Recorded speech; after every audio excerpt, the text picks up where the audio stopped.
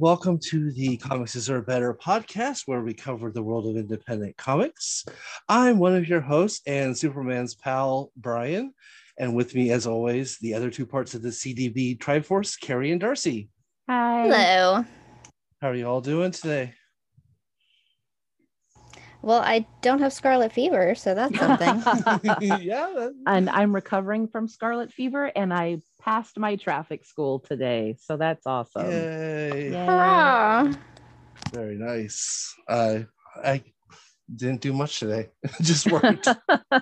So I guess, like I've said many times on this podcast, no news is good news sometimes, right? Exactly. That's accurate. Yep. Okay. Well, in today's episode, we are going actually to do something that we haven't done since episode 10. So it's been a while. We're going to be talking about an anthology. And we'll be getting that in just a few seconds. We're going to start the show off with spotlights like usual. Darcy, do you want to go first since you're coming back from vacation? I will. My spotlight is kind of a weird, I guess, spotlight. Is it weird? I think it's weird. Is it weird? I don't know. I should actually go ahead and say it, I guess, before I start going off on how weird it is. Everyone DM us after you listen to this and tell if this is weird or not. This is weird or not. It's a medical comic. It is the Med Kids series. But specifically, there's a new one coming out. It's kind of a long running series that is kind of like medical superheroes that helps teach kids about medical issues. Nice. But there's a new one coming out that's a kind of, I think, a collaboration between the Med Kids series and Jumo Health that is kind of epilepsy and self-advocacy, like how you can help talk about yourself with and your epilepsy. So it's coming out. I didn't see an actual date about it, but it should be coming out soon or have recently come out. The Epilepsy Foundation posted about it today. Oh, sweet. So I just saw this earlier today, like a few hours ago, and was super stoked about it. And I haven't been able to get much information yet, but I'm excited about the concept. But the Med Kids comics in general are kind of this ongoing disconnected series of comics that are educational comics. They're kind of hokey, they're not like good comics. you know what I'm talking about. They're not the kind of comics you would go out if you're like a super comics reader, but they are educational comics that are created by a Dr. Kim Chilman Blair. And she kind of established like the Medical X program. And it's kind of in creating, she is a doctor, but then she kind of like moved into like medical education, like creating stories and like graphic storytelling, more in kind of like for adult readers. She's got a website for it, and then kind of moved on to like the kids side of it. And she works with Sean Deloche on this side of it. I looked briefly for like an artist name. I don't have hard copies of any of these, and I couldn't find an artist, but it's Dr. Kim and Sean Deloche that do these the kids comics. They're cute. They're very kind of like superhero looking. The art's good. Nothing outstanding, but the idea is like there's an epilepsy based one specifically. I kind of liked Med Kids Explain Epilepsy, What's Up with Jack. So you've got like ones that are focused, I'm epileptic, but I play sports, or I'm watching television, I have a seizure. These people kind of in real life situations, kids specifically in real life situations, and how they deal with their epilepsy. So those are the ones I personally liked as a person with epilepsy. But there are tons of these like people with diabetes, people with all kinds of different medical situations. So That's if you're awesome. trying to talk to your kids about their health issues, or if you're trying to educate your kids on like their friends' health issues, this might be something to consider. Oh, that's excellent. I thought so. I think when there's different medical like medicinal things going on with your body, especially as a child, and you don't understand the jargon, and your parents look worried or they look concerned, that always freaks the kid out. And so having something that's kind of entertaining to teach them about it, or at least help explain the situations for them so that way they seem more relatable, I think is really important. That's awesome. Absolutely. And for me, it's like as a kid, like if you have this problem yourself, like you're going to the doctor and like the doctor's talking about it, and so that might be above you, like what you're hearing may be complicated or might be scary, so this might be helpful for you. Or like I think there's one that's like breast cancer or something like that, like that might be scary because it's something your mom has, Mm-hmm. and that's a scary thing that's not your a health problem, but it's like your mom's health problem, and that's terrifying when it's your parent. But then at the same time, like if it's something your friend has and you don't understand what's going on, this you're not actually going to the doctor and dealing with it and having this all broken down and explained to you. So it's a different way to help your friends understand what you're going through, or helping you to understand what your friends going through. So I thought it's a good thing, it's a good resource to have. Absolutely. Oh, it totally sounds great, actually. All right, Carrie, do you want to go next? Sure. So I was about to take a drink of water, but I'll stop.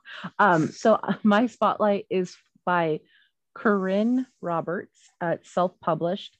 And Darcy, you'll be proud of me. It's a silent comic.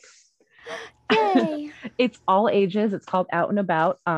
So I I'm trying to get into silent comics. We went over Homunculus and I kind of blew it off as something that I didn't understand because I needed words. But if you're the reason I like it, and even though it's like a children's, quote unquote, children's, like young person's comic, if you're if you like the stylization of comics, if you like the artwork of comics, but silent comics seem very intimidating because, like me, you are new to comics and you like words with everything. This is really a nice intro. She does a little, again, this is great for an audio media, but she gives like a 2-page like little graph of the main character, and she gives a really quick like 2-sentence like you know description of him, and then she goes into her amazing beautiful watercolor story, and it's very easy to follow. It's very entertaining, and then in the back covers of the page she actually shows you like original sketches, and then she describes her artistic approach to it, like she describes like how she draws it, and then at what point she starts adding line work and color work. And so Brian bought the first 2 copies of it, and so I as soon as I saw it, I snatched it from him and I read it, and it was just a really fun, nice read. If you have children that maybe you want to get into comics and they just like the pictures, it's gorgeous. The story's very sweet and very heartwarming, and she's an amazing artist. It's really cool. In fact, I want like 4 of these characters as tattoos because they're just so much fun and they're really cute. So I like it, and it's self-published. So you can go to her website, and I'm sure we'll put it up. It's www.corinneroberts, all one word, .net, and you can check that out. But it's really awesome. And she has a 3rd book coming out this month on the 15th. So I don't know if that's the completion of the story or if that's a continuation, but Pip is the dragon you follow, and he's super rad. So it's a great book. That sounds adorable. It's I love adorable. following dragons around. As like advice for people trying to get into silent comics, or who find themselves very intimidated by the idea of silent comics, I always kind of try to like push people back to like children's picture books. because it's basically kind of the same thing. Like, I know adults who are like, oh, comics can be for adults, like, you know, like blah blah blah, like they try to be like all badass about it or whatever. It's the same thing. Like, Yeah. I mean, it's the same shit. It's storytelling with pictures. And people try to get all up themselves, but it's graphic storytelling. It's the same thing. And it's just like how sophisticated the stories are. But some of those stories like win like super good awards and are freaking fantastic. And you just go back to those things and it's the same, you know, but when you're reading to a child with these picture books, you pace those stories to your baby. And it's, for some reason, when we do it for a baby, when we're reading to a baby, we are better at pacing those page turns than we are when we read silent comics to ourselves. We just flip those pages so fast. I think that's an excellent point you're making.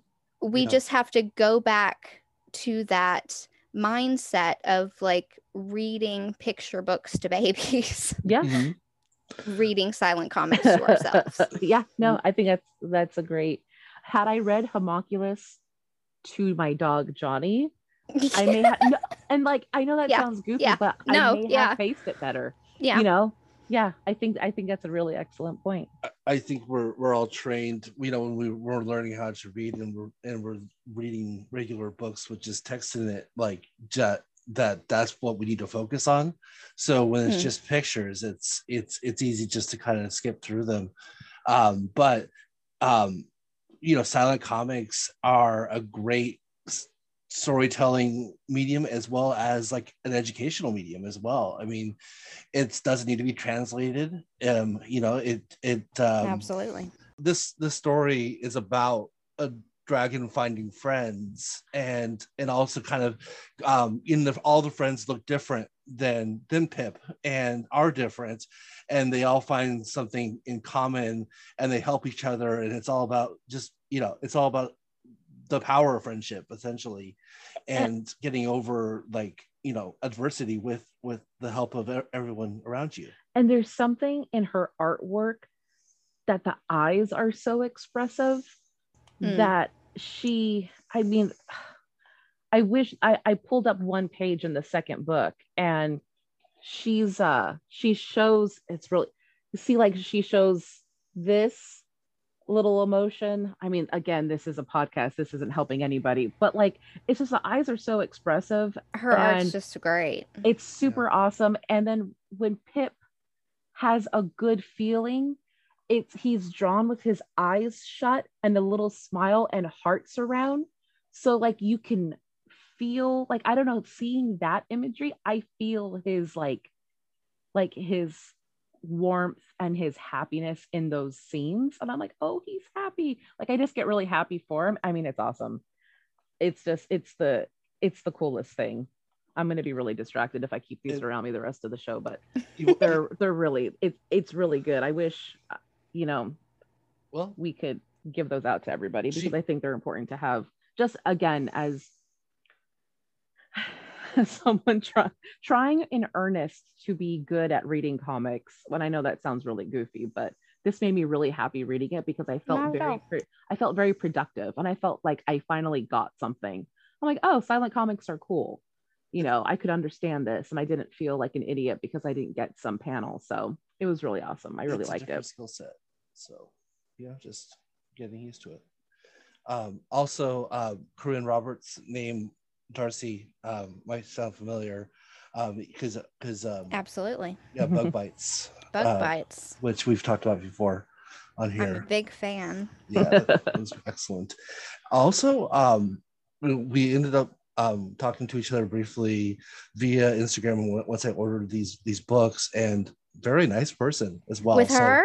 Yes. Oh, yeah. Jealous. Yeah. Oh my god. So support a really cool person, and check out the website. It's great material as well. So it's a win-win situation.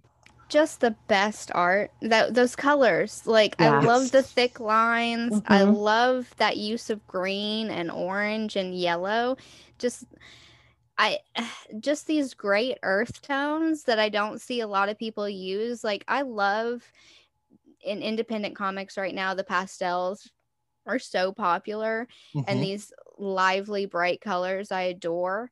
But the earth tones that she uses are not really in vogue right now. Neither are those really thick, bold lines. Like, that's not the way art is going at the moment. And so it's a really distinct style that I recognize just right off the bat the second I see her art. And so it's not even necessarily that I just love her art, period, which I do, absolutely no question.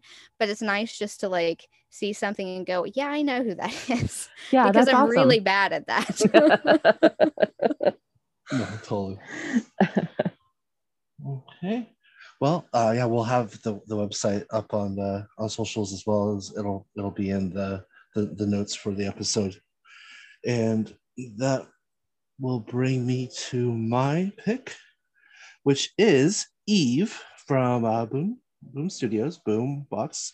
No surprise, I'm choosing another Boom book, but this is written by, pardon me on the pronunciations, I'm doing my best, but Victor LaValle, illustrated by Joe Mijiang, colored by Brittany Peer, and lettered by Andworld Design. First issue came out last Wednesday, and essentially this is a post-apocalyptic story, which we're getting a lot lately.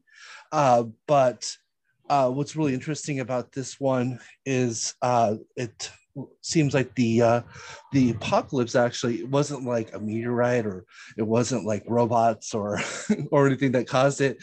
It's something that can definitely happen in the future, and probably will happen if things are not changed in our world, which is basically the ice caps and the Arctic ice caps melted. And so this is kind of like a world that is mostly submerged by water. But the story specifically is about a young girl named Eve who is who's living with her dad, and kind of doing, basically exploring and helping him out with, like day-to-day activities. They kind of live in a bunker. Like they cook together, they eat, and basically just, live their lives like normal. Then one day, her father takes her down to this basement, to this area that I don't think she's ever been before, and it has her turn on a machine. And when she turns on the machine, she wakes up and she's no longer in where she thought she was. So that's all I'm gonna say without doing any spoilers. But one thing I can say is that there is a guide character named Wexler, and it is a teddy bear from Eve's youth. It's actually an AI pretending to be a teddy bear to make it easier for her to grasp everything that's going on. Surly as hell. Very matter of fact. So this cute little kind of raggedy teddy bear being mutually like, yeah, we're all kind of messed up and screwed, but we gotta do what we gotta do. It's kind of a fun juxtaposition. And yeah, the artwork is great, the coloring is great. It leads to a kind of a nice little cliffhanger that makes you wonder what exactly is happening in the world, and what exactly Eve needs to do to make a difference. Yeah, that sounds kind of awesome. I like it. I'm here for AI teddy bear guide characters, especially sassy ones. Oh yeah, this definitely sassy, which is always a favorite of mine as well. Yeah, and like the twist is it's an interesting twist. It's not, we're, like I said, we're getting a lot of post-apocalyptic stories lately, and this one seems to be kind of taking a different stance. And also, in the back matter, you find out that the writer's wife is actually a prominent environmental like writer, and so I think he was inspired to write this book based on the facts that his wife is kind of digging out about the environment and like environmental change. So I thought that was really interesting as well. So yeah, definitely. yeah. a lot more based in fact than most science fiction / post-apocalyptic stories are. Right. Yeah. But there's a lot of fantastical machine stuff in it too, so it's good. Which is fun. Yes, definitely. Very cool. Okay. Well, I think that will lead us now to our main course, which is Sound, a comic anthology. It is edited by Bujet Tan and Cheris Loke. This was Darcy's choice. Do you want to kind of give us a quick rundown / let us know why you picked this for this week? Yeah, this is one I mentioned like way back ago last year. I don't think back ago is a phrase. I think long ago might be where I was going with that. I just said / so I think it's okay. Yeah, something like that. So a while ago, back the last time I talked about Bujet Tan's comic, I mentioned that, oh yeah, and he's doing, along with that whole Netflix thing, he's also doing an anthology comic, Sound. I'll talk about it the next time I find out and buy it. And I found out and bought it. So now I'm talking about it. Nice. So the anthology comic that he helped edit is Sound, a comic anthology. And it is me, once again, promoting my Southeast Asian comic love. And the idea behind the whole thing was he and Cheris Loki, or I'm actually not sure how they pronounce that last name, if it's Loki or whatever. I'm not sure, and I apologize.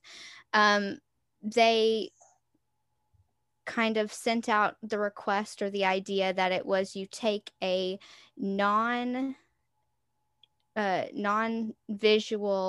concept of sound and visualize it through comic storytelling.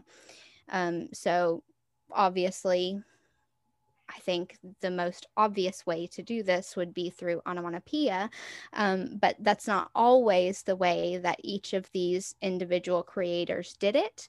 And some of them were incredibly clever with their storytelling.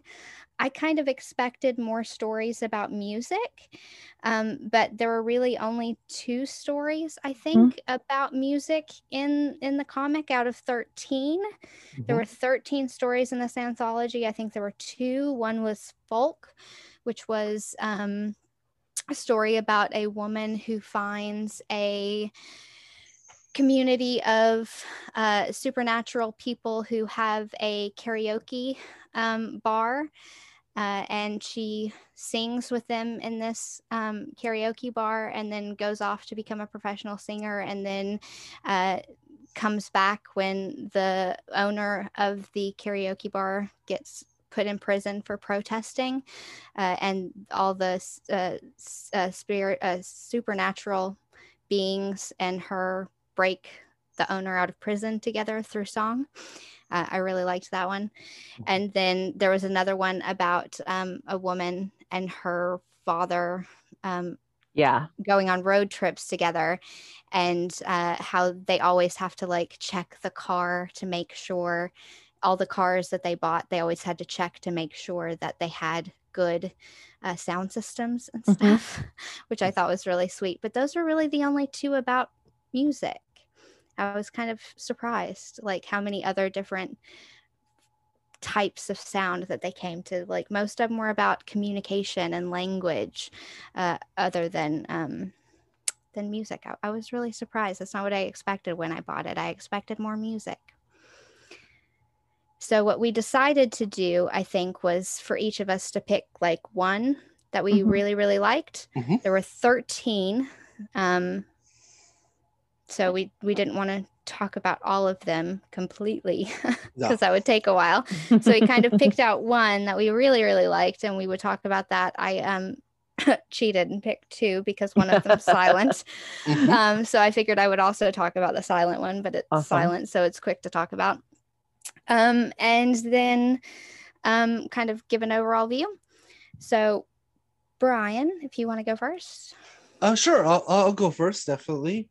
I actually almost chose Folk. I really enjoy it, and I was like, and you know how when because the whole time I'm thinking, oh, which story am I gonna pick? And of course the first one I'm like, ooh, this is great. And I'm like, I don't want to be like, I just picked the first one because that's so. But I kept it in the back of my head the entire time while reading through all the rest of the stories. And then I came across another one that I really enjoyed that I'm going to talk about, which is The Cat Who Barks, and it is written and illustrated by Brian Arafandi.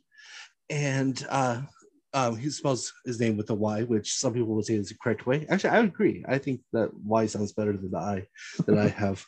But so this is a story. It kind of has a almost like a magical school vibe to it. And I am a fan of magical schools. I'm not going to mention one by name, but shall not be named. Yeah. So this story is about the top student in his grade, who gets the top grades, and of course his name is Grady, which I enjoyed that Grady is the guy who gets the grades, and he's very much by the book. He's very much like the textbooks say this is the way the world is. This is why he's the best student, because he is basically like ABCD. This is, there's no questioning what we're learning. But on the way home one day in the middle of the night, after studying for a long time, he hears a bark, and he looks and he sees not a dog, but a cat. And it kind of confuses him. And he's looking at it, and then he's like, oh, that must have been my imagination. And then the cat literally in front of his face goes woof. So there's no question that this cat is barking. So he runs away, kind of like, what the hell just happened? And he then he even talks to one of his teachers and says, hey, do cats ever bark? And the teacher's like, no, it's in the textbook. Cats always meow. And then he's like, okay, fine. I must have just imagined this. So on the way home again today, he comes by a group of cats, and they all bark at him. And so once again, he's very much like, oh, well, this must have not been my imagination. Then a guy who looks like the Hamburglar. He does. You're very much your classic striped horizontal shirt with a mask on. He shoots one of the cats with some kind of liquid, and the cat falls over. And when the cat gets back up, it's meowing. And the guy is like, no one wants cats that bark. And so when so the boy is trying to save one cat, but the cat ends up getting hit by this liquid. And then he looks down at the cat, and this is the same cat that has barked at him twice now, and the cat meows. And then he's like, oh, like, why is it, like now he's surprised. So flashback to the next morning in school, and he's going to take his test, and he is struggling because he happens to come across a question of which is basically the duck quacks and the cat A hisses, barks, C meows, or D moos. And he doesn't know what to put because he's heard both. And that the whole structure of education has been put to question. so I enjoyed it specifically for that, because it is really easy, especially as a kid when you're learning, to just take everything at face value, and that there's no deviations, there's no gray area. Essentially everything when you're a kid is black and white, and this is the story of that. And the cat who barks is definitely a huge gray area, and it kind of, I'm assuming, leads to the like basically to the assumption of you gotta read everything, take everything at value, but at the same time, don't be surprised if it turns out that it's not completely true. So I loved that one. Like, that was one of my favorites too. I also, like, it felt really a lot about conformity. Mm-hmm. Like, it had to match the textbook. It wasn't just that he had to see it because it was like the textbook. That cat had to match what the textbook said. The moon has to follow you because the textbook says it does. And the cat has to say meow because the textbook says it does. So we have to make sure that the cat meows. So I was like, it's like gay conversion therapy or something. It's like that guy's going over there and he's forcing that cat to say meow. Absolutely. I didn't even think about that. That's cool. Yeah. No, absolutely. Plus, also, I think his artwork, it very much looks like a very more refined Brian Lee O'Malley like kind of style, and I really enjoyed like that that kind of style of artwork as well. I really, really liked the artwork. It was sketchy, but like the cats were some of the most adorable cats I've ever seen. I loved those cats so much. Like I could read an entire like 40 volume comic just about those cats. The little boy was adorable, the little girl was adorable. The teacher, I could take or leave. Yeah. The hamburglar, I could take or leave. But those cats, just like, because there was a whole gang of them and they were all like little unique cats. That was some great cat artwork. Oh, no, totally. And I love it when black cats are drawn and like in color, just like where they're just eyes and they're just, like a silhouette almost. So Yes. Yeah, so Agree. I definitely enjoyed that. Great cats. Yep. No, That's definitely. awesome. And cats make everything better. So Totally accuracy. Definitely. All right. Well, I'm going to pass the baton to Carrie. Oh, okay. If you want to go next. I do. So I chose Bonus Points by Benjamin Chi, and written and illustrated by him. And I liked it because this was, faithful listeners and fellow podcasters. So I don't have time normally to read during like my usual week. So I will read whatever we're supposed to read in like the 3 hours I have of a break before we record. And it's also, because this is how I do my schoolwork too, it's also the freshest for me that I can talk about it. So I just lost the page. So I knew Brian was doing the Cat Who Barks, and I knew the ones that Darcy had chosen. So I was like, oh, okay, I'm gonna find one that looks cool right away because I'm a visual person, I guess, off the bat. And so Bonus Points, if you just flipping through the artwork at first, it was very like gamey to me. Like these looked like characters I had maybe felt that I had seen before. Not that they're not original, but just like the artwork was really like almost chibi type of cute little drawings. And so I really liked that. And then so the story about Bonus Points is actually a student named Ayu Daya, and she's fighting monsters, and she has to use like her inner eye to go ahead and see how to destroy the monster. And she has an instructor person, like someone like a mentor sort of, named Sikyu, and she constantly asks them like how to defeat the monster. And I guess basically the monsters are manifestations of bad vibes, and so you kill them by counteracting them with good vibes, but you have to do it in like succession of verbal, almost like incantations. And so Ayu has to say certain words in a certain order to banish this monster or destroy it. So she's working because she has to create good energy and good vibes. And so one of the main lessons in this is like, if you think you can't do it or you're thinking negatively, that there's like no good vibes around for you to draw from. Like you actually need to like draw from your good energy and like think positively. And so she's fighting this crazy ass monster, and she's trying all of her incantations that she knows.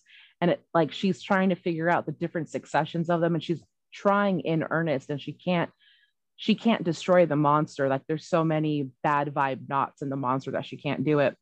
And Siku, it's like such a great part of the story. Siku gets to her and helps, like destroys the monster with her, and says essentially like, you were sent here on a clerical error. You shouldn't have been doing this by yourself because you need help. And so she's like, I'm not losing my favorite student like to a clerical error, so they have to do it together, which I really loved, because I was just like, oh my gosh, yeah, that seems like that would happen to a lot of people. And then it was really cool because I think it taught about friendship, and it taught about how working together, and again, just like that positive energy, like if we have positive energy, we attract the like, and if we have negative energy, we attract the like. So using all of that together to go ahead and combat something that's, air quotes, like evil or bad. It was just a really sweet story. And FYI, this is one of the few stories that didn't make me cry, because I had actually read Blabber, and I was going to do Blabber. Yes. And then I got towards the last half of Blabber, and I was just like, fuck my life, I'm not doing this. It's so sad. That was also and then favorite. I was going to do the one about I was at called On Off with the father-daughter. On Off is one of my favorite. And On Off is not a father-daughter. Oh, okay. No. What's the one with the father-daughter? The one with the radio. The one with the radio. I forget the name of it, but that it's like road trip or something. Is that called Road Trip? Road Trip Radio. Road Trip Radio, yes. I'm very close to my father, and I'm very much like a daddy's girl, even at almost 40 or whatever. And reading that, and oh god, that killed me too. I was like, I can't, because Brian was like, oh, you should try reading this one, like maybe that's the one you like, because I know about your relationship with your dad. I'm like, oh yeah, I'll read it. And then I read it, and I'm just like tears streaming down my face. I'm like, I can't do this. But Bonus Points is really good. I mean, and Bonus Points is adorable. It's adorable. And I started following Benjamin Shee on Instagram at Charsiu Space, and his artwork's awesome. He's actually a game person. Like he draws, like animates. Is he an animator, or does he do artwork? I think he does like game animation. Yeah, because that's what this was it wasn't my favorite story necessarily, but it was my favorite use of the sound element. Mm-hmm. Like taking that non-visual and making it visual or whatever, because you're counteracting sound waves with like bad vibes, good vibes. It's like that counteracting of sound waves. There's a lot of clever stuff done in this story, and you're right, that artwork is just so adorable. They're like very squishy and totally. They're so cute, and the visualization of I think we're so used to in America seeing like we're so used to seeing Japanese manga and like a Chinese cinema. So we're used to a certain kind of like Asian fight styles and Asian clothing and Asian mysticism. And this looks similar but different. So it was fun seeing those elements, because he's like, I think, Malaysian, Singaporean. So it's similar, but it's different and it's unique. Yes. And plus you've got that thing that we've all done if we play video games, which is go to a level you're not yet prepared for. Oh yeah. So it's incredibly relatable. Yeah, definitely. Especially nowadays with the open world games. Right. You don't know where you want to. Oh, I always go the wrong direction. I'll fight a Lionel in Breath of the Wild when I'm like, hello there. There's a really sweet panel in Bonus Points where Ayu is like, yeah, I'm gonna get the guy, and I'm paraphrasing, I'm gonna get it, and then she's like, no, I'm not. I'm going to fail, and I'm going to die. And in the 3 square space, she goes from completely optimistic to like so upset. And it's just a really like finessed way of drawing her that I thought was done really well. Because again, it's you pick up on those visual cues of her feelings, and you're like, oh, I've been there. I know what she's feeling. Like that complete, like, you just have lost all hope type of thing. So it was really, it's really fun. They're super cute. It's And you're right. It's a different art style that I'm not used to seeing, but I'm totally behind. Like I just want to eat all of his stuff. Like it looks so good. And it's so his artwork is awesome. If you can go to his Instagram or sign up for email notifications on his website like I did today, you're going to be in for a treat because he does a lot of amazing work. With cats too. Yes, with lots of cats who are shopping. Mm-hmm. I sent pictures to Brian. Yeah. Out of context too, and I'm like, oh great, like shopping cats. Yeah, this is amazing. Like, what is this? Yeah, jealous. I love when stories dive into the magic of words, and this story definitely has that in it, where it like incantations and everything. Those are what are the words that we're saying, and what you feel behind those words is how things can be inflected upon other people. And so that's what the kind of like the true part of the true meaning of the story is that it's not just what you say, it's how you say it. And also, like you said, trying to be positive which is can be difficult. It can be, yes. Yeah. And in no matter, you can say the most beautiful thing to someone, but if you're coming off like like mumbling or you're kind of saying it kind of like darkly, then it's not going to sound great. And vice versa, like you just need the have that positivity behind the inflection, and it can definitely help out someone's day. That's accurate. Like it, I definitely felt the same way, how it had that video game feel to it. Yeah, it definitely had that balance, like bonus points for the school, like it's schoolwork bonus points, or you could definitely have that rating of like bonus points in a video game kind of thing. Yeah, that's actually an excellent point. Yeah.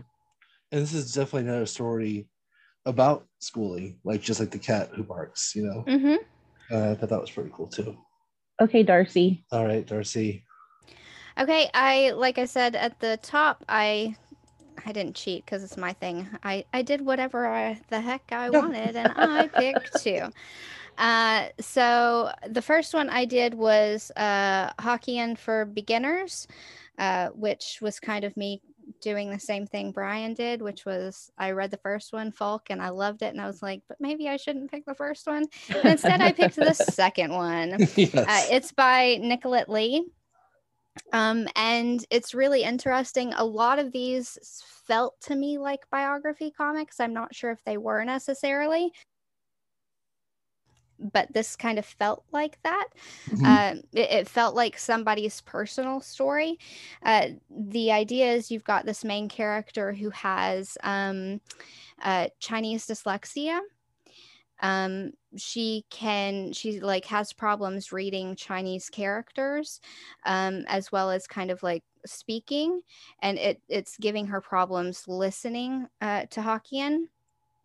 And so, which gives her problems speaking to some of her Chinese only speaking family, specifically her grandmother, who is also having having her own health problems, like just this myriad of health problems that she's having as she gets older. And her grandmother is struggling with her family, who is wanting to take care of her. And like she's got a arm that's no longer functioning properly, and they're like, oh mom, like let us cook for you, and she's like, no, I can cook for myself.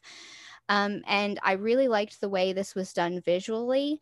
The Hokkien was not translated because it's through the granddaughter's point of view, and since she couldn't hear since she didn't understand the Hokkien, most of the time it was like this smear of black. But the more she began to understand it, at least a little bit, because she found a friend who had an app that helped her to understand it. There's a lot of good apps that help dyslexia. Awesome. English dyslexia as well. You can find them on iPhone, you can find them on Android. They're very useful with dyslexia. And I wasn't aware that there were some for like variations of Chinese dyslexia, but apparently there are, and it goes into this. So she's got a friend that has it with not Hokkien, but a different form of Chinese dyslexia. And she gets help. And like the further on that she goes with this, like those smears start to take on form. And so like she sees like almost a soccer ball in one. It's like doesn't change into the words, but it kind of changes more into the image, into like an iconograph. So like her friend says, I can't read it yet, but I'm getting better at listening. Awesome. And it's this really interesting way of visually exploring, again, sound and visually exploring language. And this relationship between the granddaughter and the grandmother, who can't really speak directly to each other, but who have this sort of understanding through like this frustration they both have, because like the family makes fun of the granddaughter for her inability to properly understand Chinese, and they continue to frustrate the grandmother with her struggles to accept her age and her disabilities.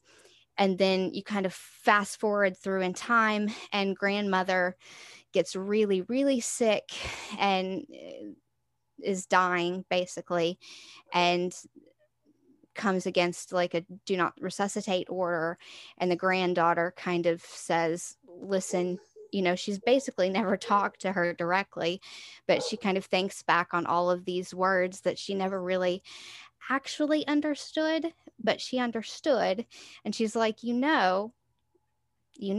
wouldn't want this. And so it's about understanding people you might not understand. And I love it so much. Awesome. And so that one I thought was maybe not the most fantastical use of that visual use of sound, but I thought it was the most interesting maybe, because the way it used the language of sound. I really liked the way it handled kind of the words and changing them as it went on in the story. I liked that a lot. That's awesome. No, I love the kind of the word bubbles with the smudges and the symbols in it. Like the one that I really enjoyed was towards the end with the grandma, when she's basically telling the person telling the stories brother, I think, that she can basically do things on her own, and it's essentially it's like 6 smudges in the shape of a palm of a hand, essentially. Yes. Like, kind of like saying stop, plus also like I can handle this, like so right. and so and we live with someone who has a disability, and so it is a very, very fine path that you have to take, because you want to help, but at the same time you have to understand that they don't necessarily want help every time, because they still want to be able to do things themselves. I'm straight up crying because this is just like that was so it's, I don't have words. It's just like that hits me on a lot of different levels. And it's I'm glad I didn't read that one, because I was already crying a lot today. Yeah, it's one of the, I definitely cried a lot in it. It was a really good comic. It was a very moving comic. I think, everybody knows somebody that has absolutely it, and it's going to get worse. Baby boomers, our parents, none of us can afford to put any of them in nursing homes. We're all too poor. Yeah. And the system isn't set up for us to afford it. It's going to get worse, and they're all stubborn assholes. Let's be honest. worst. I love Yeah. my father, but I can't even imagine. It's gonna be awful. Maybe he'll be great. Maybe he'll mellow as he gets really old. I can't imagine. I can't even imagine.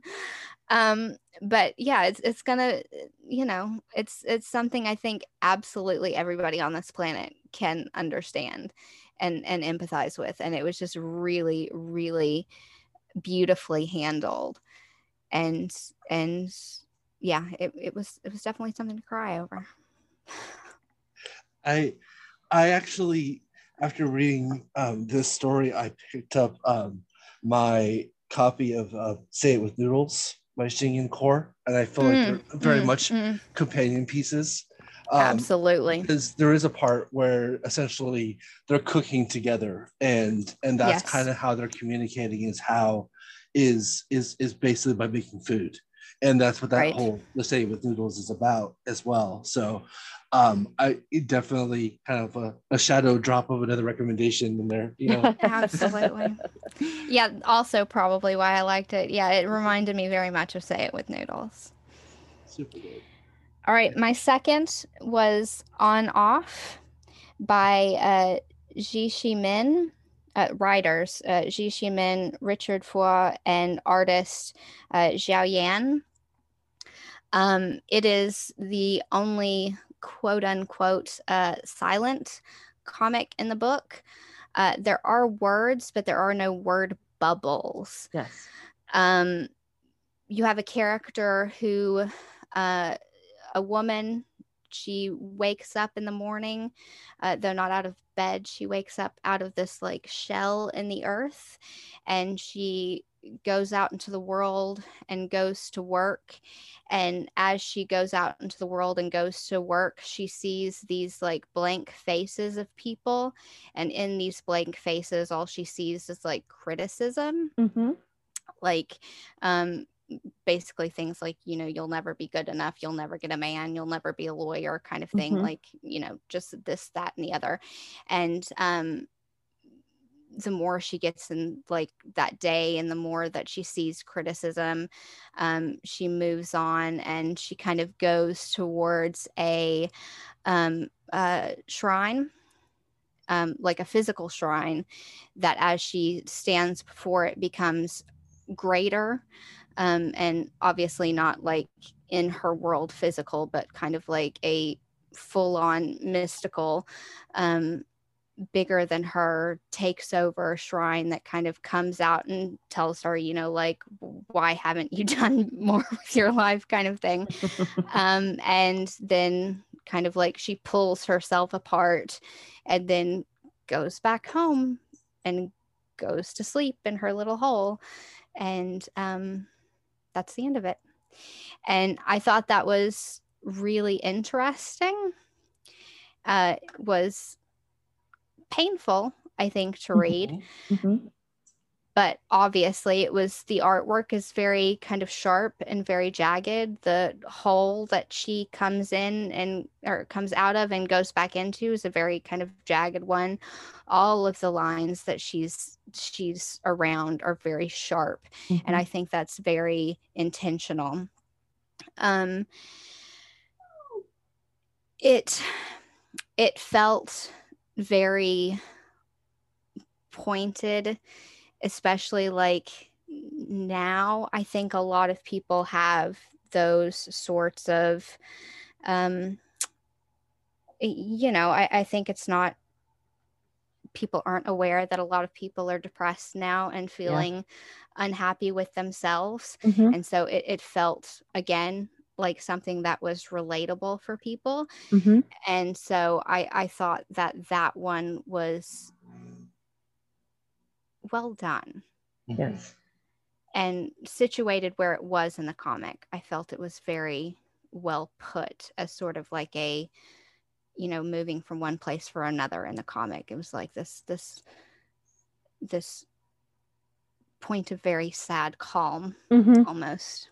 And it is a very poignant depiction of like depression, because like I'm sure these people's faces, the ones that she's reading, as being negative towards her are not necessarily being that way, but it's so easy to just like, take your thoughts about yourself, Mm-hmm. negative thought, and put them on someone else's and go, Mm. oh, they're all thinking this about me. They're all looking at pandas having kids, and oh yeah, definitely they all think that Pandas having kids. I can't have kids. And pandas are the worst made. The worst at having kids. Yeah, exactly. So it's like, no, you're probably better than a panda. Don't worry. But who cares if you're not, but yeah, no, it's totally easy just to like effectively read the world, like to your own tune, and think that, oh, everyone thinks I'm terrible and like I'm ugly or I'm a loser, but most people don't even care. It's like, and that's a good thing, so it's that is a good thing. It yes. is, it's like, but you're the center of your own world. Yeah, exactly. And so I read this one too, and I actually really liked the visualization of what you guys were saying of looking at someone and not seeing them, because I do that a lot in moments of like, I have like really bad anxiety. So with people I don't know or in public situations, I'm looking at someone, but I'm looking like past them and through them, and I'm just thinking thoughts as opposed to actually seeing the person. So it's I just thought that was a really clever way of visualizing that, because I'm like, oh, I get that. I've done that before. Right. Yeah, and I didn't expect a silent comic in this anthology, since they were since the concept was visualizing sound. I didn't expect a silent comic in here, so I was impressed that they did this. That whole the shattering, there were no onomatopoeias with it, but like I heard it when I saw it, when like she shattered. I could feel that, I could hear that when I watched it happen. It was I thought very well done. Super cool. No, absolutely. And that kind of leads into a couple like big compliments I have about this entire anthology. One, the easy way out would be to like have everything, like have sound and have voices, have onomatopoeias, in your stories, and there are hardly any onomatopoeias, and that's such a good aren't. And so this is an anthology about sound. So I love the fact that it was taken. So I feel like all the creators took it seriously enough where it wasn't like an easy cop out. I think the one that was there, it wasn't an onomatopoeia technically, but like the one that really stood out was like in folk. Again, to bring it back to the one none of us did, but that all of us to the panel, two of the panels in folk were written out as the word sleep. Yes. Which I didn't catch that. The panel shape was sleep, which aren't necessarily like onomatopoeias, but it's definitely a clever way to use the medium, like it was kind of like, oh, sleep, yeah, and it's drifting off and everything. So totally. I thought that was clever. That was. And since we have talked about folk so many times, let's do a quick shout out on the creator, Paolo Chicumacco. And Borg Cinnabon. Yes. And Cinnabon, I think there's an A there. Yes, there is. Yeah. I'm on a phone and that's really tiny. Yeah, and I'm blind and we're on a 12-inch iPad, and it's sometimes the eyes don't work well. Just to shout out a couple others while we're there, because there's 13 of them. Voices and Votes. I thought was probably like one of those that was the most regional, like, yes, because it's about like the Filipino political system. Like there were a couple that were really regional, And that was about the Filipino political system, like speak up for your politics or whatever. And I thought that was really, really interesting. I don't have a lot of background in the Filipino political system outside of like some of my coworkers were Filipino and we talk about it sometimes, but I didn't have a huge background in it. And that was really, really interesting. The text was a little bit small, so I had problems reading it on a smaller format. I definitely had to get it out on my full laptop size, full tablet, like 13 inches, could read it really good. But once I did that, like the art was really detailed, really beautiful. So I thought that one was really good. On that, Softly Saying. Oh yeah, that was really good. Yeah. And please help with stuff because I'm not that great. So it looks like a young woman is having issues and she goes to someone to help her. And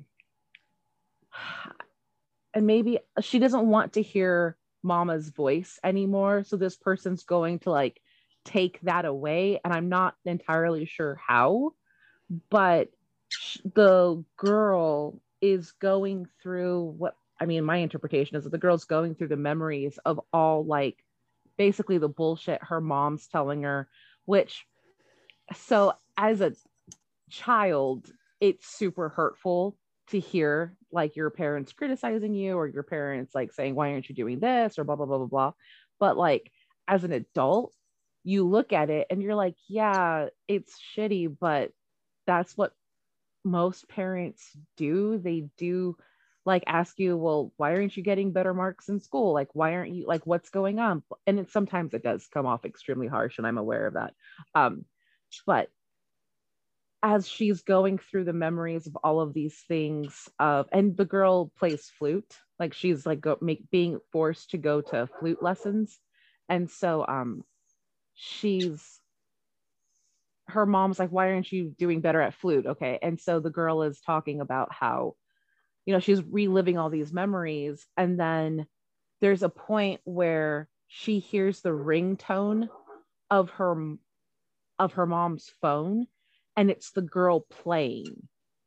And so she realizes that maybe in moments of when she thought her mom wasn't around or when her mom didn't care, her mom was actually a big supporter of her, like in her own way. And she had recorded the girl playing and used that like exclusively as her ringtone. So the girl then flips in her memory bank to like the times of her having a good time with her mom and kind of bonding and just spending time together. And then, all the times her mom said supportive things. Yeah. And so that she was really good, like a good mom. And then she just sobs out of nowhere with the lady. And I don't know who that lady is. She's kind of like a local magician, kind of local, like your local witchy kind of lady. Okay, like that's what I thought. That's what I thought, but I didn't know. And then at the end, she comes in with her mom, and her mom tells the girl to tell this woman her good news. And basically she passed all her stuff and she was doing really well. And so it's I think, I don't know, it was really nice. And maybe because I missed the nuances, but I'm not entirely sure how that relates to the theme of sound other than what we hear people say and how we interpret that. She was going to take away her voice. Oh, okay. She was going to take away her ability to hear her mom's voice. Oh, okay. And then she realizes that there's also good things that she's going to miss out on. Okay. As well. But there's that one panel, it's a single page where it's the girl in the car, and it's just a bunch of word bubbles that have nothing in them, and exclamation marks and X's and question marks. Like censor bars. Mm-hmm. It's like, yeah, that yeah, when you're being chewed out, that's a really good depiction of it, especially when you're a kid and like you don't want to hear it, like, yeah. But yeah, it's just kind of the realization that they're not, parents are not trying to harm you. they're trying to help, and like no one's perfect once again. So it's like, you know, like maybe you don't take it the right way, but it's never out of ill will, you know, for most parents. It's trying to help. Absolutely. And sometimes not the best way. A few others on the list. Blabber is one we all kind of talked about, which was about a guy and his wife or girlfriend. They were moving house. Their house in other countries, some people, you don't get to own the land in perpetuity. You don't get to give it down to your heirs for forever.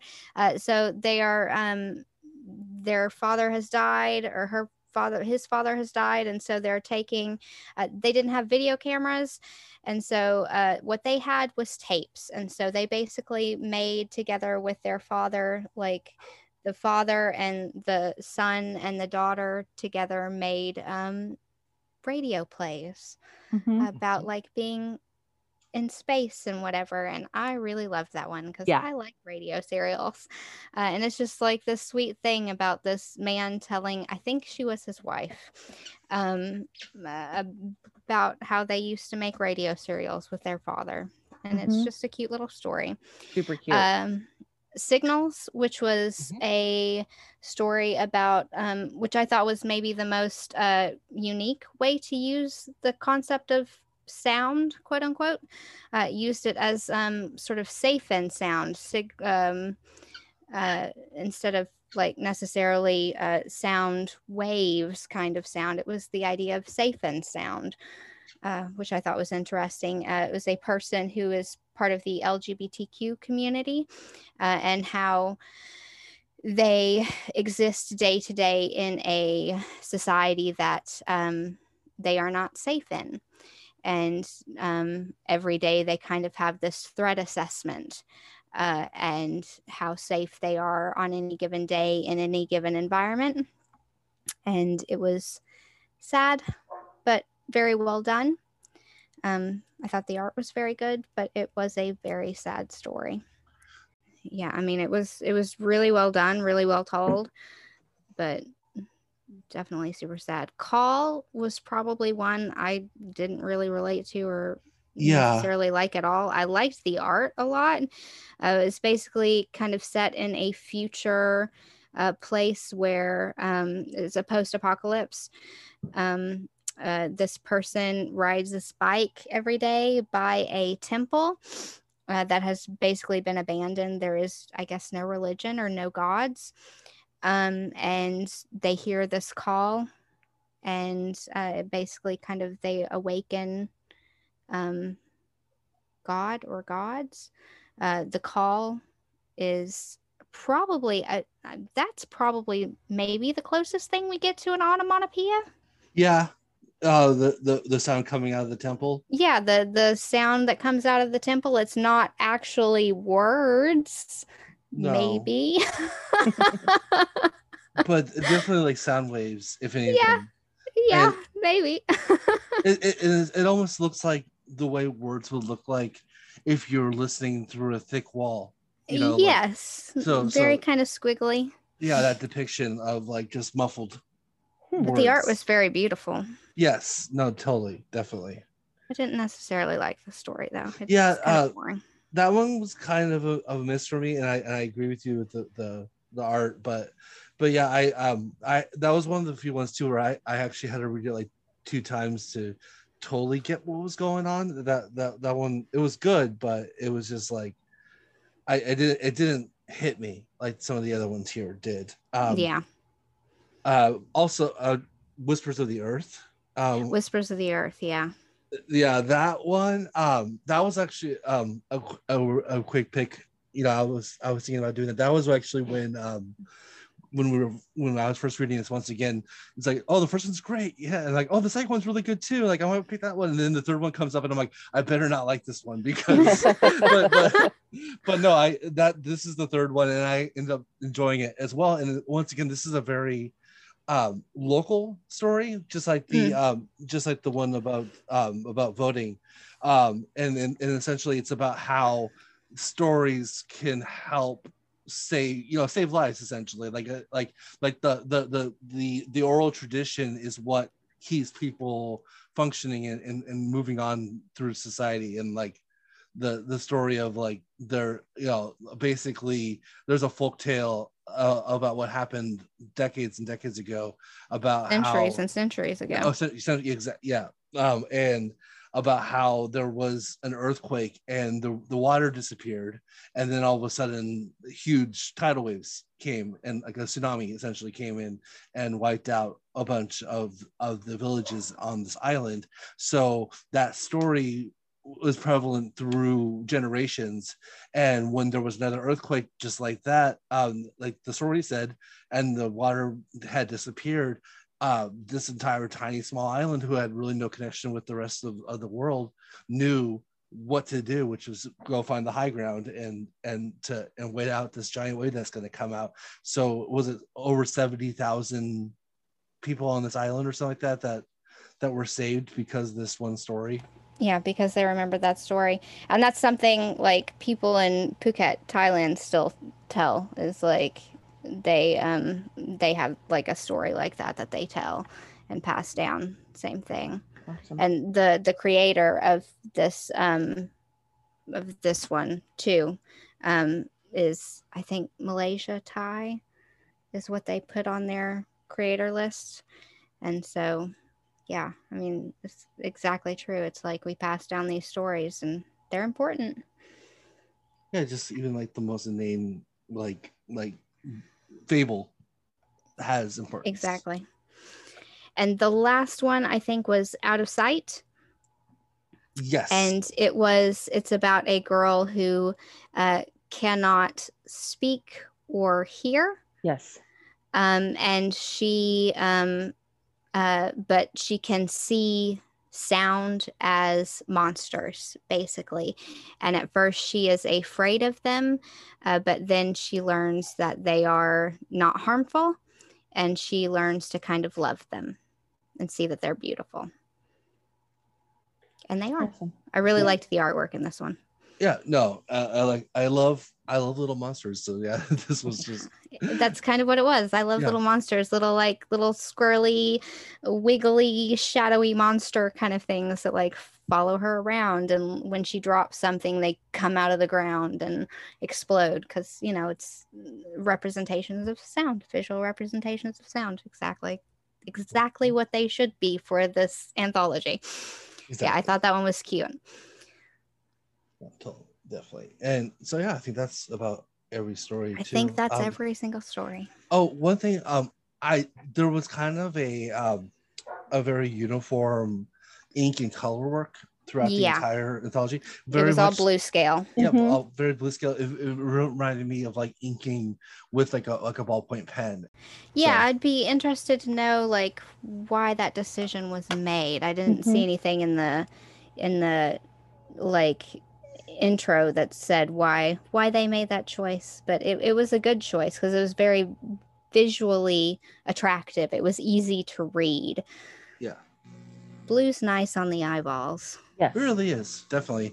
And and like you've said, earlier, even with when it comes to a lot of indie books, when they're using the one color scheme, it's usually a pastel color. So it was also nice to have kind of a darker blue, and sometimes it was a light blue, but still it was nice shades of a color we don't normally see that much anymore. Normally it is in grayscale, but they did choose something different, and it was a good choice because it was an easy read, and it was a comfortable read, and it was an attractive read.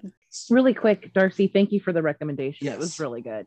And I'm very, very happy to support Southeast Asian comic, and comic artists and everything, just because now that I have an introduction to it, it's amazing. It was really good. I really enjoyed it. Well, I'm glad you guys liked it. I was hoping you would. I was hoping I would. It was my first time through it too. I hadn't read it yet either. I hadn't necessarily been putting it off. I just hadn't yet bought it. And yeah, I just, friggin' A. I hope more people read it. I hope more people get to it. And it actually, this was kind of boils down into our roundtable that we're going to have. We're going to move on then to our final portion of our podcast, which is the roundtable section. Darcy, I've already made you describe everything on this book, and do you want me to kind of take the helm here and kind of talk about what the roundtable is going to be about, or do you want to give it a shot? No, I can do it. I'm capable. Okay. If you don't mind. No, I'm perfectly capable. I do believe. So roundtable today.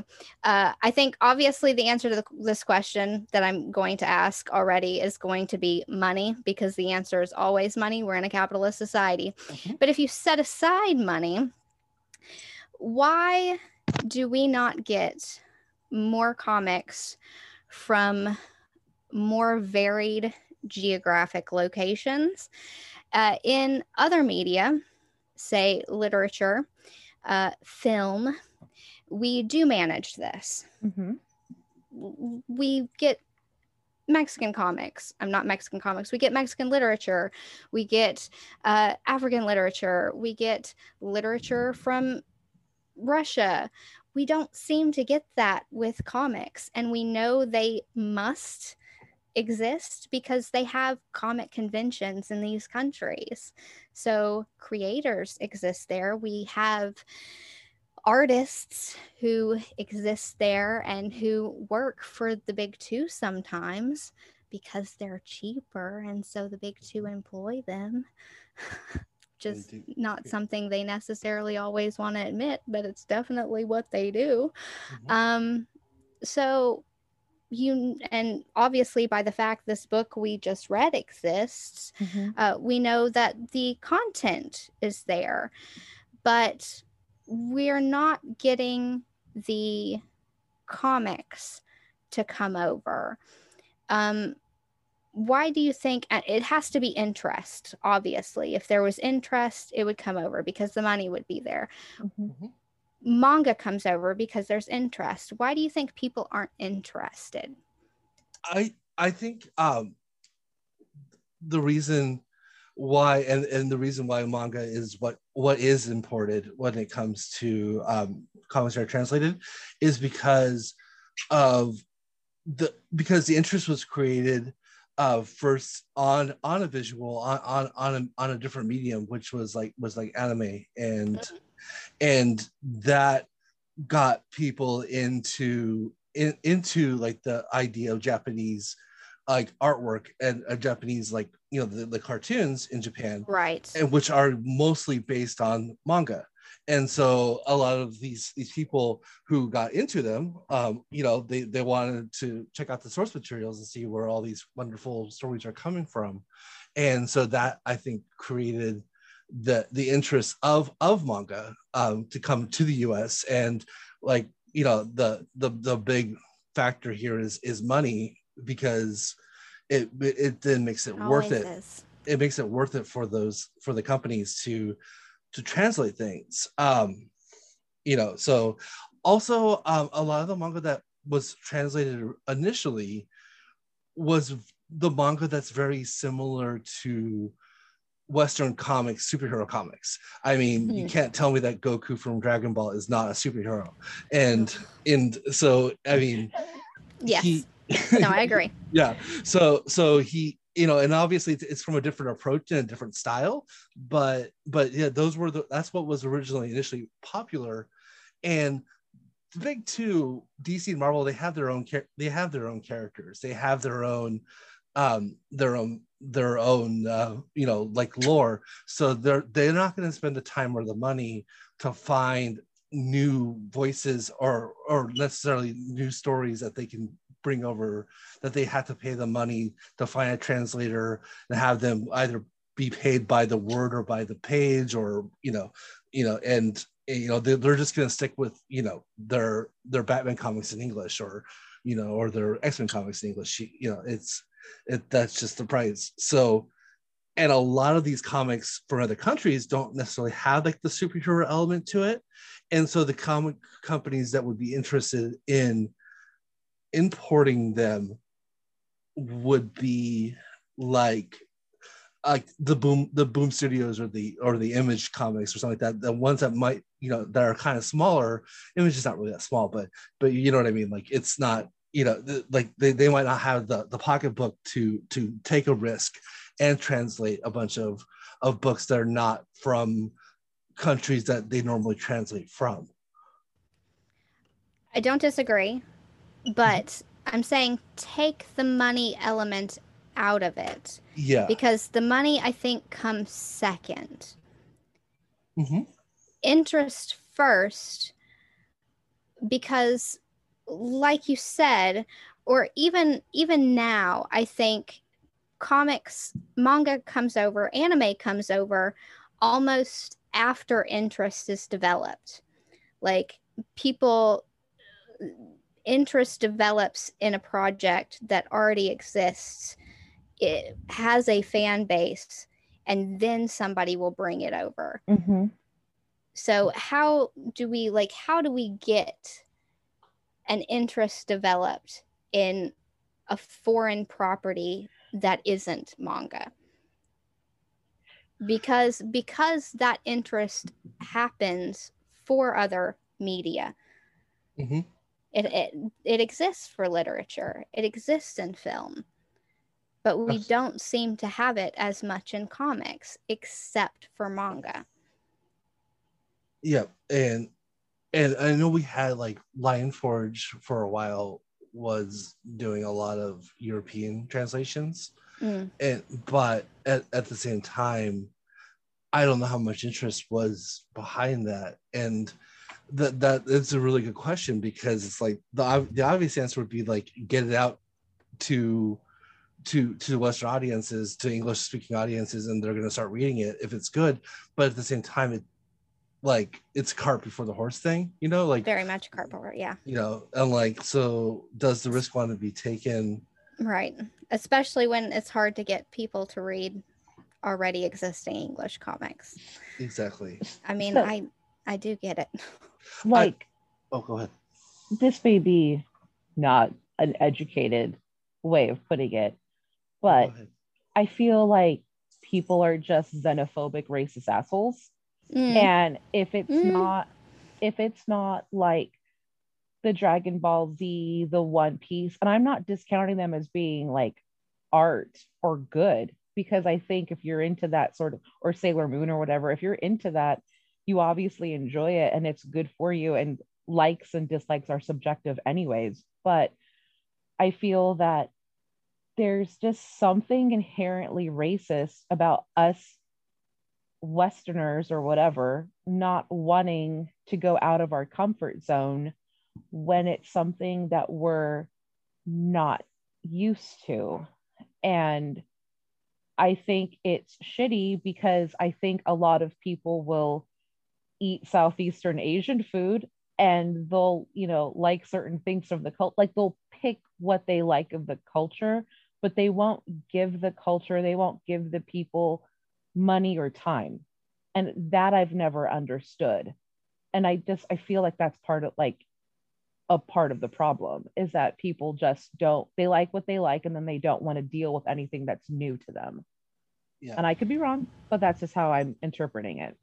Yeah, it's like, I feel like there are more ways to engage with a lot of what exists out there, because all of these countries, again, because like we know there are comic conventions that happen in like the Middle East. So they're making comics there. They're making fan comics there. They must be. They're having comic conventions. You see them making fan art on Twitter. So there is no way like that people are not producing interesting comics in those countries. How can I get a hold of them, kind of thing? And it's just, I have problems finding good ways to get a hold of comics from some of these places. They're not being marketed. They aren't being translated.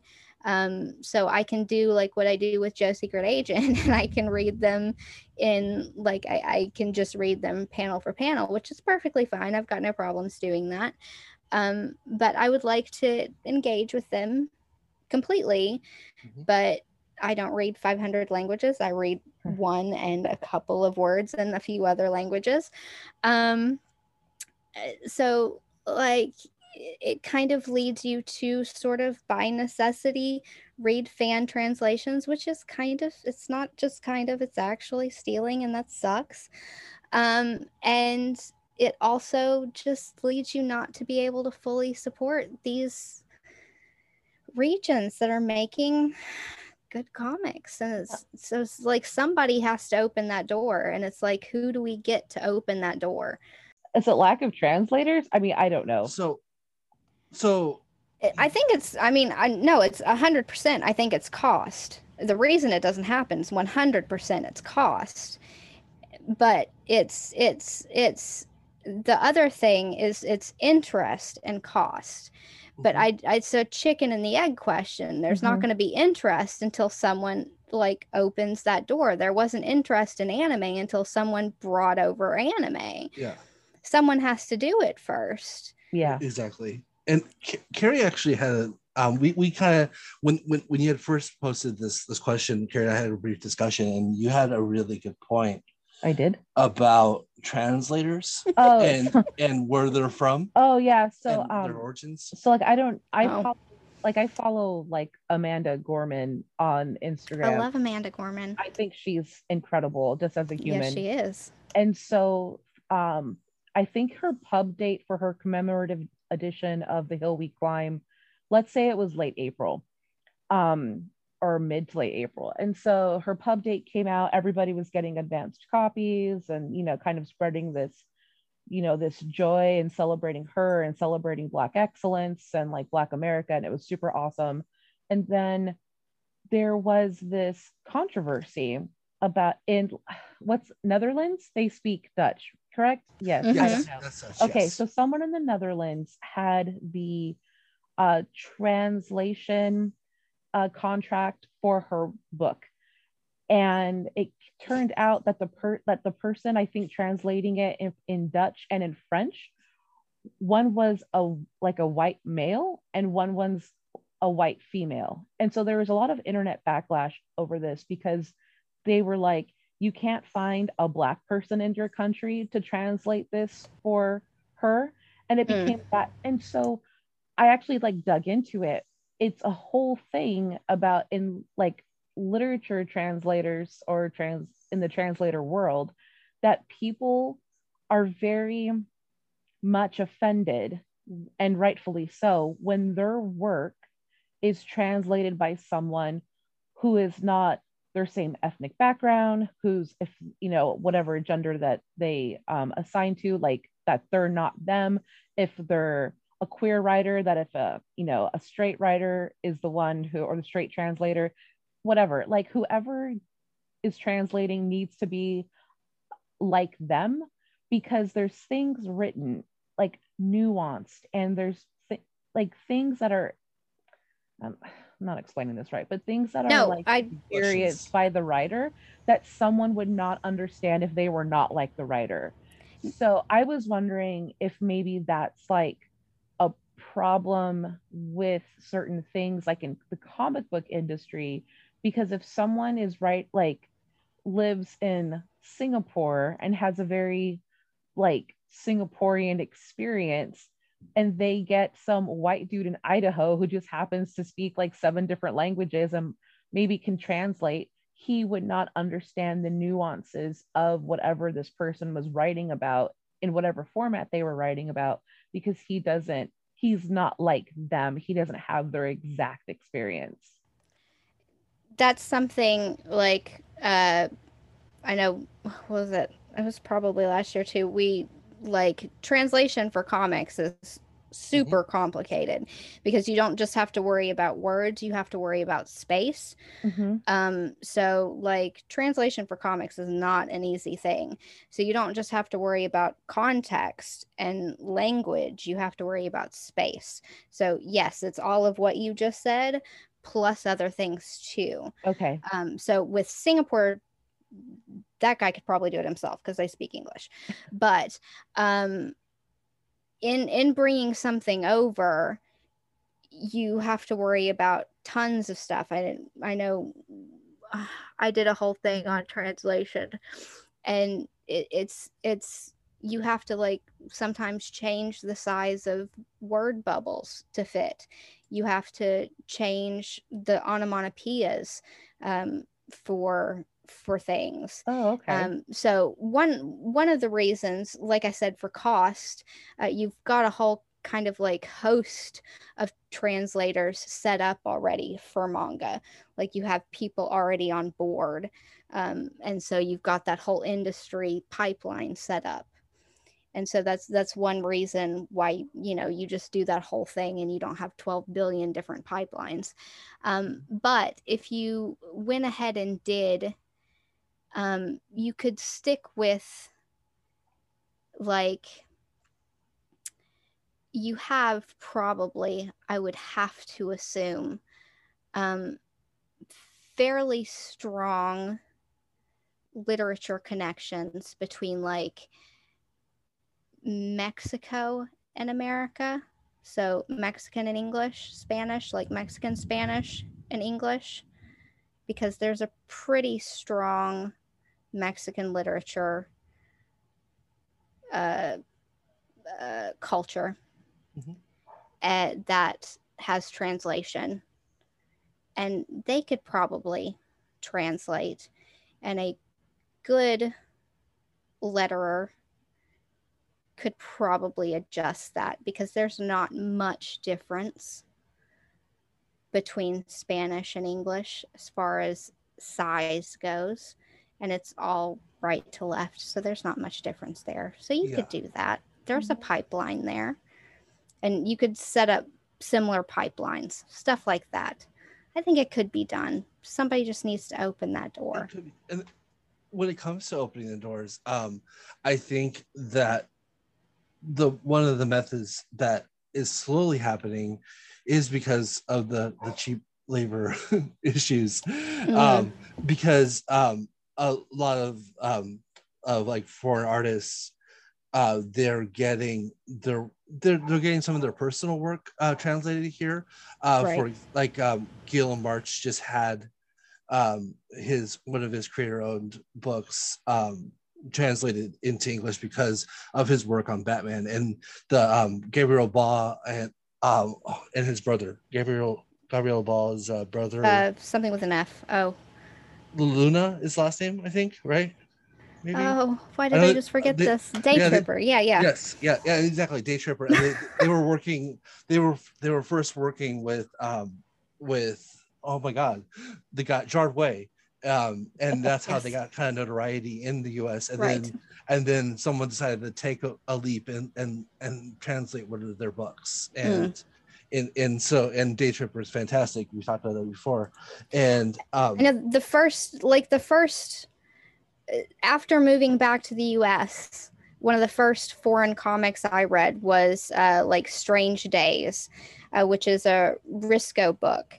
And they are, I think they're Brazilian too, like Ba and his brother.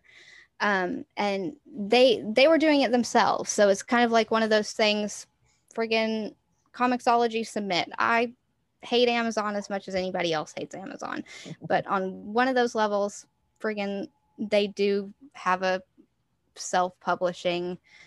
Yes, they can be beneficial, and so you know, I hate it, but you know what, they can be. They translated themselves, they posted themselves, and it was, you know, it was something I'd never really seen. Any, like, the art was very unique, the story was very itself, you know, it felt very much like its own thing. Cool. And I really enjoyed it. And so it's kind of, I wanted there to be more, but it's very, you know, when you're doing it yourself, it costs money and it takes time, and they just never really kind of pulled any more of their own books. No, yeah, and that is the problem too. Even if there is some kind of murmur, do they have the way to continue, you know, getting things out? And I feel recently, two artists that have had a chance multiple chances are like Mirka Andolfo. Like she started, she's Italian, and she started with just doing regular, like kind of covers and everything, and people liked her artwork, and now she's had multiple of books of hers translated into English, and in fact they all have her. She's a name. They all have her first name, her name on top of the comic that says Mirka Andolfo's unsacred, Mirka Andolfo's unhuman, so it's just so that definitely is possible, but like it just is the idea of getting a chance, like Sweeney Boo, for example, as well, is another one who just started with covers, and enough people started talking about her artwork, and now we're getting comics translated from French from Sweeney Boo, so yeah, I think French is moving pretty fast. I think that's a fairly, like I said, you have those open pipelines. I think French is a fairly open pipeline. It's fairly, that translation article we did last year, like it's 20% longer. Yes, it is 20% longer than English. So you got to open those word bubbles up a little bit. No, it's 20% longer. You got to fill those word bubbles up a little bit. So you got more space. Yeah. But yeah, it's I think there's a pipeline there. I hope somebody will bring over Art Geno's, because that's a Thai book that's been translated into. They're bringing all his Thai books into French. Bring them over into English. Pull them over one level. If you won't bring them from Thailand, bring them from France. Yeah.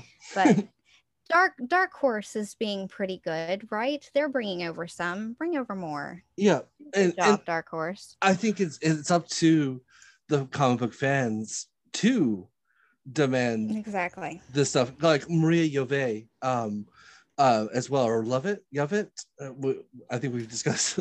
Yes, we have. How to pronounce her last name. We did, and it was Jovette. Jovette, right? Yes. I think we figured this out, but we've kept saying it wrong so often that I'm not sure. But I think it's Jovette.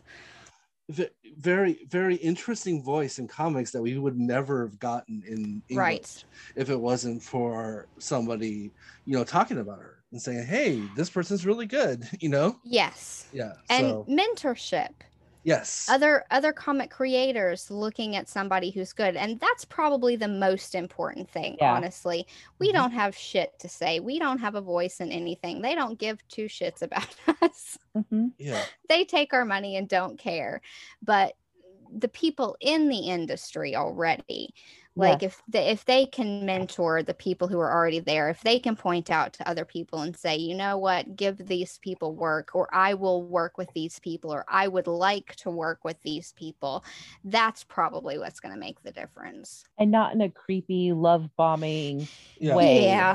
Just like that too. Yeah. Just in a human decency way of mentoring people. Exactly. Right. Good, solid, non-sexual assaulty. Yeah, please, just for the work, not for anything else. Right. And hopefully that will be the difference, because I think it is definitely getting better, because I can find these things now. I can find these things now. I would just like to find more of them. Yeah. Yeah. And a lot of the international artists, and writers, well, especially the artists, have like the DeviantArt websites and everything. So I think it's almost like what we had discussed before about fanfic and all that kind of stuff. That this kind of boils down. That's the way that they get their voices out into other cultures, other places that maybe don't speak their language, is by creating things for websites that don't have the best reputation, like DeviantArt, but other creators will see this stuff and be like, yeah, like you said, like I want to work with this person. Like I'm not a huge Azzarello fan, but Azzarello learned about Maria Jovette from somewhere, and who knows where it was, and he was really the first English speaking writer to use her work, and so, and now Oh, and now she's making books here. That's all. Right. Yeah. Or those portfolio days on Twitter when people will Yes. share their portfolios. And I see all kinds of portfolios being bumped by big name or That's people I awesome. consider big name artists and authors. So yeah, I mean, you know, it's like I said, it's one of those things that I think is getting better. It's just, you know, it's 2021 and the internet's around, and I expected to be able to get whatever the hell I wanted when I wanted it by now. Exactly. I mean, Best Picture not this year, but last year was a Korean film. This is something that is progressing and getting better in a lot of other mediums. So slowly, but it should be. Yeah, exactly. Had to convince people that they could watch subtitles. It's ridiculous. So yeah, I mean, we live in a global world, and you know, whether some people like it or not,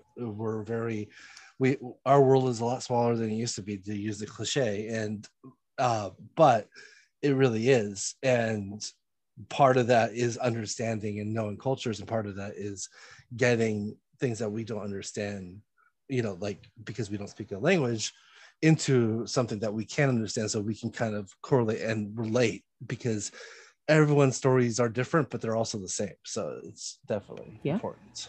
Yep. Agreed. Mm-hmm. Okay. So we have reached the end of the show. And as always, thank you to everyone listening to the show. We really appreciate it. Also, you can talk to us, email us any questions and comments at comicsdeservebetter@gmail.com. Instagram is cdbpod. Website with that information on it, plus a way to request future episodes, subjects of episodes, is comicsdeservebetter.wordpress.com. Also, just don't forget, you can follow us, rate us, tell a friend, do whatever you want. Word of mouth is great. You know, if you like us, you like what we're talking about, tell a friend, tell somebody, please.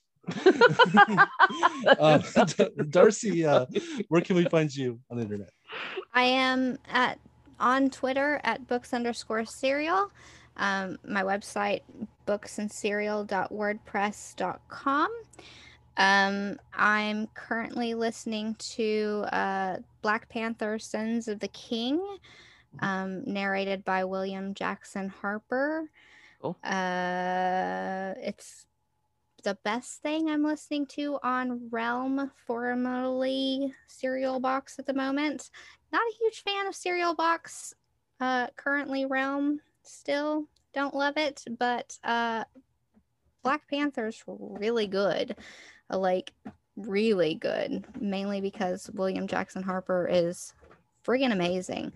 Like, holy shit. So, this is good. I'm going to write about it eventually. Cool. Very cool. And this is like Marvel's Black Panther, right? Yeah, Marvel's Black Panther: Sins of the King. It's Serial Box. It's the reason why I complained forever. Serial Box isn't serials; they're audiobooks, which they are. Which is why they're called Realm now. It's got like background sounds and SFX, some of them, but not all of them do. But Marvels definitely do. They put more money into them. And William Jackson Harper's got this great ability to like do accents and jump between accents like super well. And like he goes between Shuri and T'Challa and Claw and Vision with like no space in between, just crazy fast. And I'm assuming there's some editing there, like breaths being taken, because he's going like Australian, Wakandan woman, Wakandan man. Like he's doing some crazy shit with his voice. It's super impressive. Like no other narrator on any of these other books are as good as him. That's awesome. It sounds really cool. And I just pulled up an article about it, and there's Misty Knight and War Machine as well. And yeah, that sounds. Oh yeah, Rhodey's in it. He's a good Rhodey too. Oh, nice. But Rhodey, you know, Rhodey's just Rhodey. I mean, he's awesome, but he doesn't have a cool accent like Claw or T'Challa. So, but a very underappreciated character. So I'm glad. More Rhodey, please. Yeah, no, Rhodey's great. He's been great so far. But definitely. You have to pay for it, which kind of sucks. But if you have a certain amount of points on your Marvel Unlimited, you can get a discount right now. I have Ooh. to pay attention to those. I get those emails all the time that says you can earn points, and I'm like, oh, I want points, but I don't know what to do. So If you earn a certain amount of points, you can move up from basic agent to elite, and I've never actually done it. Like, you have to get a certain amount within a year's time, and I'm like, this year I'm gonna fucking do that shit. Good. I have no Do it. idea. I have no idea what it means. I have no idea what you get. I actually finally used I've never even used the points until I used the points last week, and I got a Falcon and Winter Soldier pin. Ooh. Okay, like an actual physical object, which they sent me, and that's cool. I got this discount on Black Panther. So that's awesome. I'm actually making use of this shit. That's good. Nice. I am a huge pin person. That's awesome. I need to pay attention. Pin. That's awesome. Yeah. Very cool. It cost me like 10,000 points or some shit. But hey, you got it. But just a real quick, since I know we're closing. Just a couple words. What did you think about the Falcon and Winter Soldier TV show now that it's over? I loved it overall. I felt like the last episode kind of showed the COVID-ness of it. Like, it kind of felt like, oh, we kind of rushed that last episode a little bit. The editing was kind of splicey. You know what I'm saying? Like, give Bucky a little bit more time with that old dude. That was too fast. He needed like a second to sit with it. What was that? What was that editing? What was that? I am the what was that? That was terrible. The fact that it was established so greatly in the first episode. It was just like, yeah, what was that? That was terrible. That was awful. Otherwise, I really, really liked it. The costume was comic accurate. Sam's costume was comic accurate and fantastic. I loved it. Zemo's butler blowing up the other super soldiers, totally on point. Fantastic. I watched like people's I'm a terrible, horrible person. I'm one of those people that watches people react to TV shows. So ridiculous, but I do it anyway. And I watched all these people react to it, and they were like, who is that guy? What is that guy? And I'm like, how do you not recognize Zemo's butler? Come on, people. It's kind of sad for all of them. Yeah. No, I thought so, and I think that Zemo's butler doing that kind of leads to maybe a Thunderbolts show in the future. Yes, I think they're definitely leading up to a Thunderbolt something. If they're not, like, it's a total waste of a lot of potential everything. Especially now that we have a Zemo who's not a literal Nazi, so you can actually kind of root for the Zemo that's in the MCU instead of the Nazi one in the Marvel comics. Yes. But no, I literally went to tears. Like, I got misty, like, really bad when I saw Falcon, Anthony Mackie, in the Cap costume first. It was amazing. I didn't get Misty, but Mystique, his girlfriend. Yeah. But yes.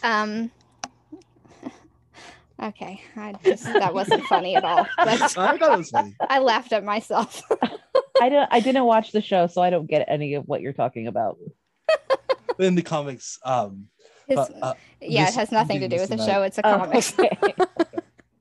Yeah, in the comics, Misty Knight's his girlfriend. Misty Knight also has a metal arm, like Bucky, but Bucky's cat doesn't like her still. Oh, fanfic. No, not fanfic. That actually happened in the comics. No, I mean, like, the whole arm situation. Oh. You can make a Bucky Falcon. I don't know. Never mind. I'll just go ahead. So that's that was straight up. Yeah, that was one of my. That was straight up in the comics. Just this random thing. Bucky needed some place to put his cat, and he's like, "We'll put her with Misty because she's also got a metal arm. Maybe my cat will like her." Nope. That's funny. Yeah, and I do. I'm hoping for another Pet Avengers one day with his cats. There's so many cats in the Marvel universe right now. There could be a comic there could be a Cat Avengers. Yes, I want there to be one. But cats are the best pets for superheroes. They're self-maintaining. You know, like, you can leave a cat alone. You can. Longer than Bucky couldn't, because his house was invaded by Nazis. Well, Nazis are Nazis shit. hate cats. But But yeah, no. Shout out to Gambit's cats as well. Real quick. Gambit's 3 cats. Mhm. Natasha just got a new cat named Logan. Oh, nice. I have not read that yet. That's awesome though. Oh, well, spoilers. Natasha Yeah, got a that's new fine. cat named Logan. That's fine. He looks like Leo, pretty much. Speaking Aw. of cats, your cat just came up in the background and it made me really happy. Yeah. Yes, she is. She's there in the background. Okay. All right. Well, so all right. I will go ahead and let you all know that I'm on Instagram at Brygen _CV You and forget your Twitter Instagram. is Brygen2814. Please remember it, even if I don't, or go to the website and check it out there. And not that anybody ever wants to talk to me, but if you do, you can always tweet at Darcy or message Brian, and Yep. I tell them thank you or Yes. or whatever. So you can always get a hold of me through them. Always very nice. All right. Well, as always, remember that comics deserve better and everyone deserves comics. Everyone And have a good cats. night. And Yes. cats. Everyone deserves cats, and cats do deserve Oh, better, and they cats. will tell you that they deserve better. Okay. All right. Good night, everyone. Bye. Bye.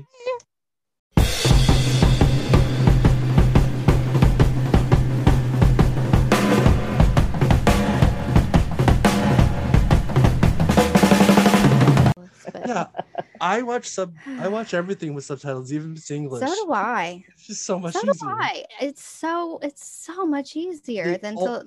It's so weird that people have. I don't even get into The it. only thing I don't watch with subtitles is Community, because whoever does the subtitles for that show puts the subtitles right on everyone's faces, so you can't see anything. So it's like, oh, that's like the only time is it just a bad placement of subtitles. It's That's like when I weird. won't. Yeah, I know.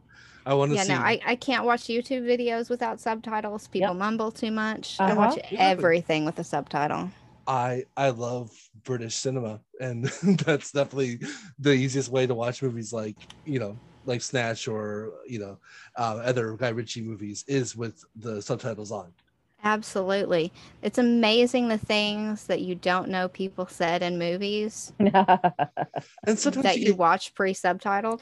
yeah, and sometimes you get really cool Easter eggs too. Like in the movie Snatch, there's a part where Brad Pitt's character, who is like an Irish, like Romani, like pikey is what they call them, and there's a part where even the subtitles doesn't understand what he's saying.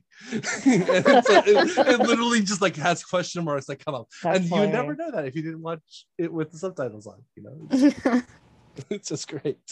Like It's great. you confuse the translator. Speaking of like with ASL, American Sign Language, and just sign language in general, I much props to the people who do translations live. And Yes. have you ever Yeah. watched the music videos? Love music videos in ASL, yes. Oh, like the fact that they somehow convey even the music part of the lyrics with the way they're gesturing and everything. It's just amazing. It's just so much fun to watch. That's fairly new. Like Mhm. it used to like not be quite so kinetic, apparently. Have you seen there was like a documentary on it not too long ago. Oh, that's Yeah. interesting. There So was. really quick aside, here in LA County in California, there was an ASL interpreter hired by the county itself for different events. And she was employed for like a year plus. And it turns out she didn't know ASL. Yes. And she was phony, and she was just making up her own signs. And Funny. it's just like It's so awful, but so funny. How and does that? and when they broke the story and like the news was doing playback of her signing, you can totally tell it was fake, because there's just certain, I don't know, it was just really funny. There's no way someone did not call in that year and a half and say Yeah, something. I know. It's like someone It's a lack of everyone training. complains about everything in this country. Absolutely. Everyone complains about everything. So there is no way someone didn't call in or Yep. email or tweet. Somebody was not paying attention Mhm. or someone did not care. Yeah. Yeah. It's ridiculous. Well, it's If you do the politics of LA County, it's Yeah. definitely they didn't care. Yeah, and that's the thing is that a lot of people who have to communicate via sign language are voiceless, literally and figuratively. And, Right. And so I think that one thing that should happen is that schools should almost make sign language a mandatory language to learn. Like upper. It's one of those things we kind of all, Yeah. people going deaf is, if you live long enough, It'll happen. your hearing goes. Yep. Recently watched Sound of Metal, and that movie is about going deaf and dealing with it, and it was done so well because it's done in the perspective of the guy who just has become deaf, and so in the beginning of his journey through this, all the sign language is not translated at all. There's no subtitles at all, and so you're experiencing it from his perspective of having no idea what's going on except for the visual cues that sign language does bring naturally, and then as he's learning sign language, you start getting the subtitles and you start understanding with it, and so it really brings home the idea of like, yeah, these people speak English, but it's like you still can't communicate. They can't communicate with you if you don't understand what they're saying. Well, there's a whole controversy of like, would you teach ASL or one of the other dialects of sign language that's in America, because not everybody uses ASL. Yeah. And Yeah. It's funny because I took American Sign Language when I first attempted college 1,000 years ago, and I know some of it still because I have always worked with disabled students just at varying age levels.